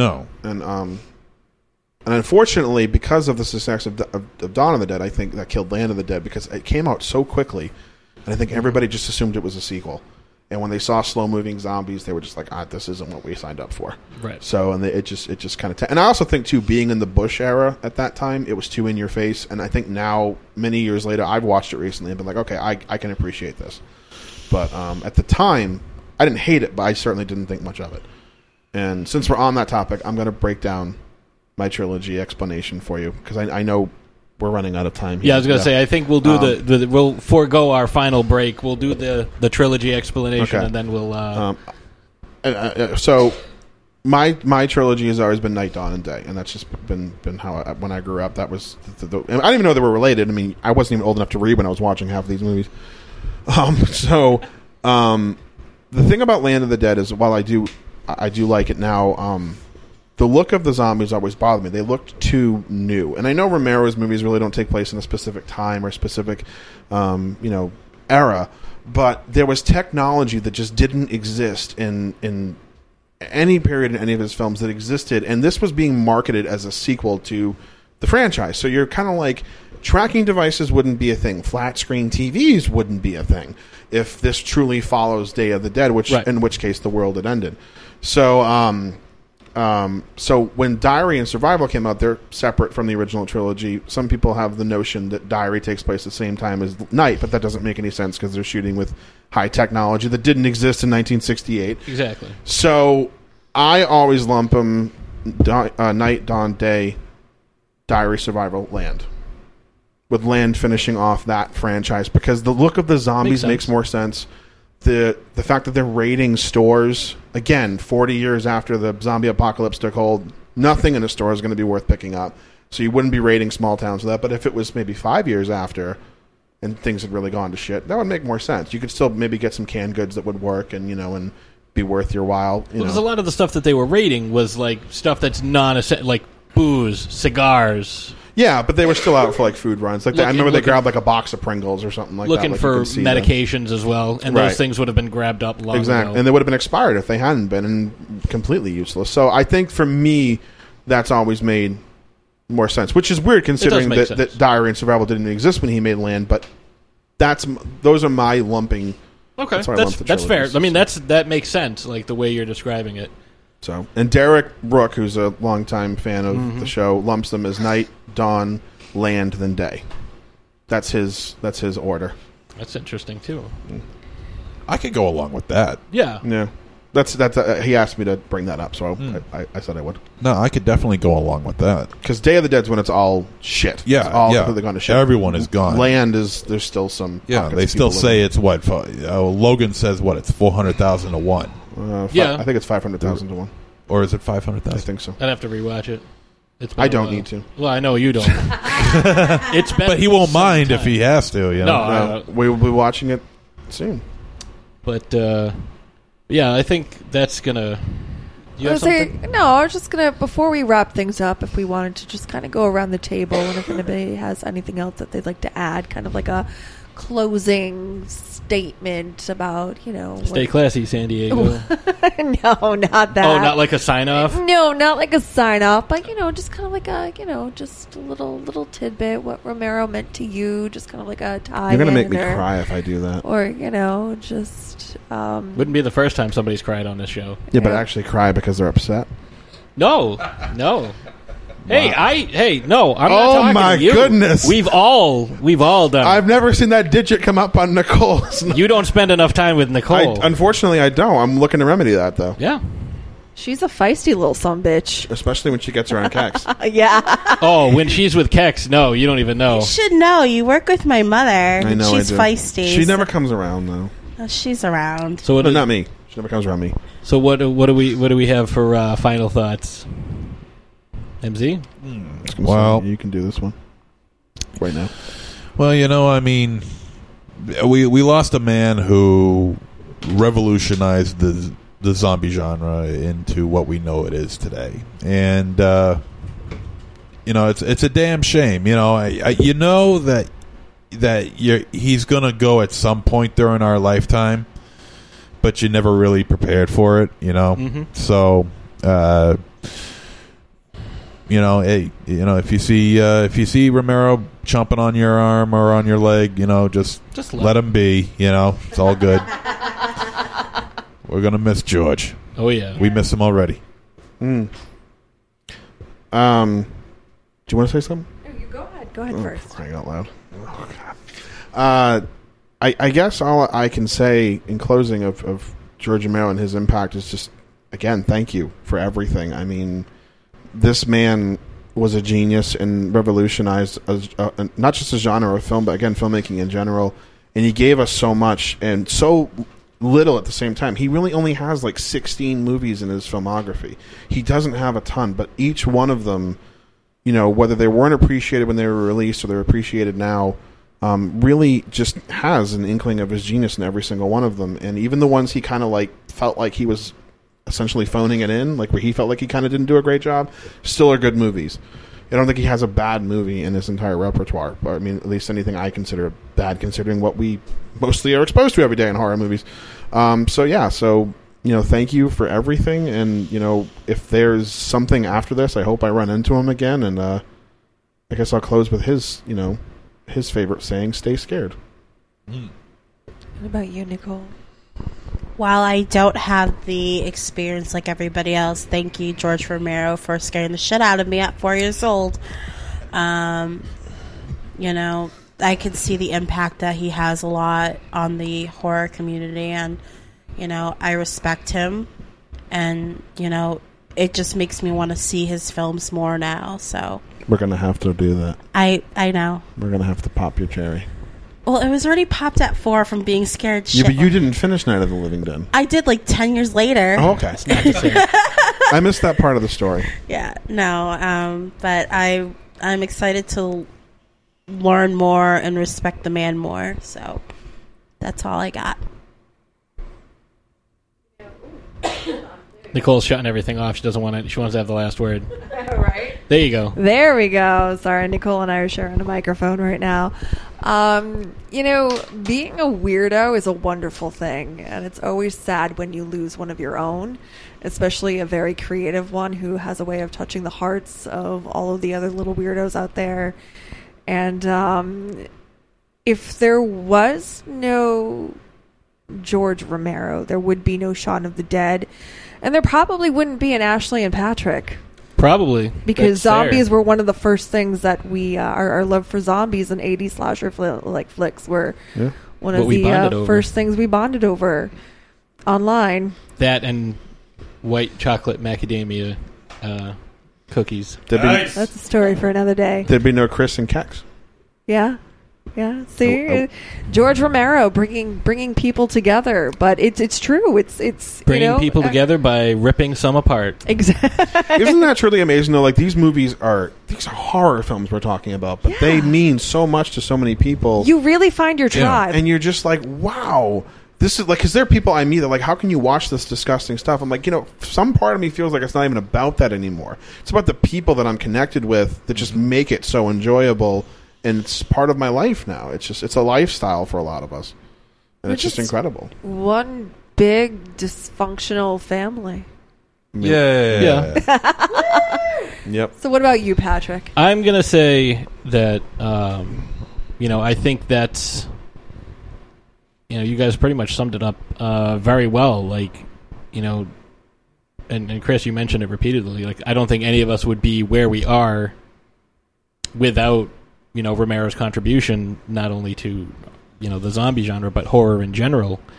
I mean, this is a guy who worked with Stephen King, so even if, that was part of the reason why I watched, the Creepshow films. It wasn't because of Romero, it was because of Stephen King. But then because of Romero and because I was introduced to zombie films, it's like, hey, let me start watching some more of this guy's stuff, and then, seeing, all the rip-offs and seeing how stuff that I loved, like, again, the Thriller video. I know I've mentioned it 1,000 times through the life of this podcast, but you love what you love. Right. And that was directly influenced by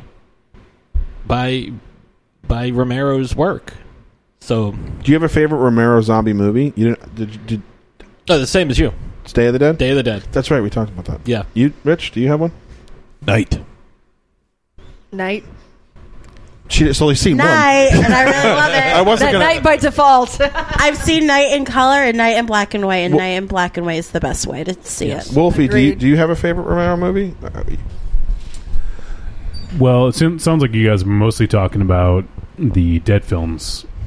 Romero zombie movie. It's just Romero. Yeah. Oh, yeah, Romero in general, I guess. Okay, sorry. This is a Romero tribute. Yeah. We didn't talk about anything else besides that's why I wasn't sure. That's why I'm like, let's just run with it. But okay, we can run something else too. My favorite of the Dead films would be Dawn of the Dead, 1978. Poser. Just kidding, I love you. We've had this discussion, Chris. We're not having it now. No, we won't. 4.5 hours later, we'll still be here. Yeah. And also Creepshow, because of how fucking amazing and how that, kind of kicked the anthology horror film back into gear, I think. Okay. Yeah, so I think with that being said, I think it's time to wrap this up. This has been I think this is our longest episode of all time. But that's okay. I definitely want to thank you guys for coming on. As soon as we decided that we were going to do a Romero episode, I said, I got to talk to Chris, I got to talk to MZ. Because A, they haven't been on a show yet, and B, like, these are the fucking guys to talk to about zombies.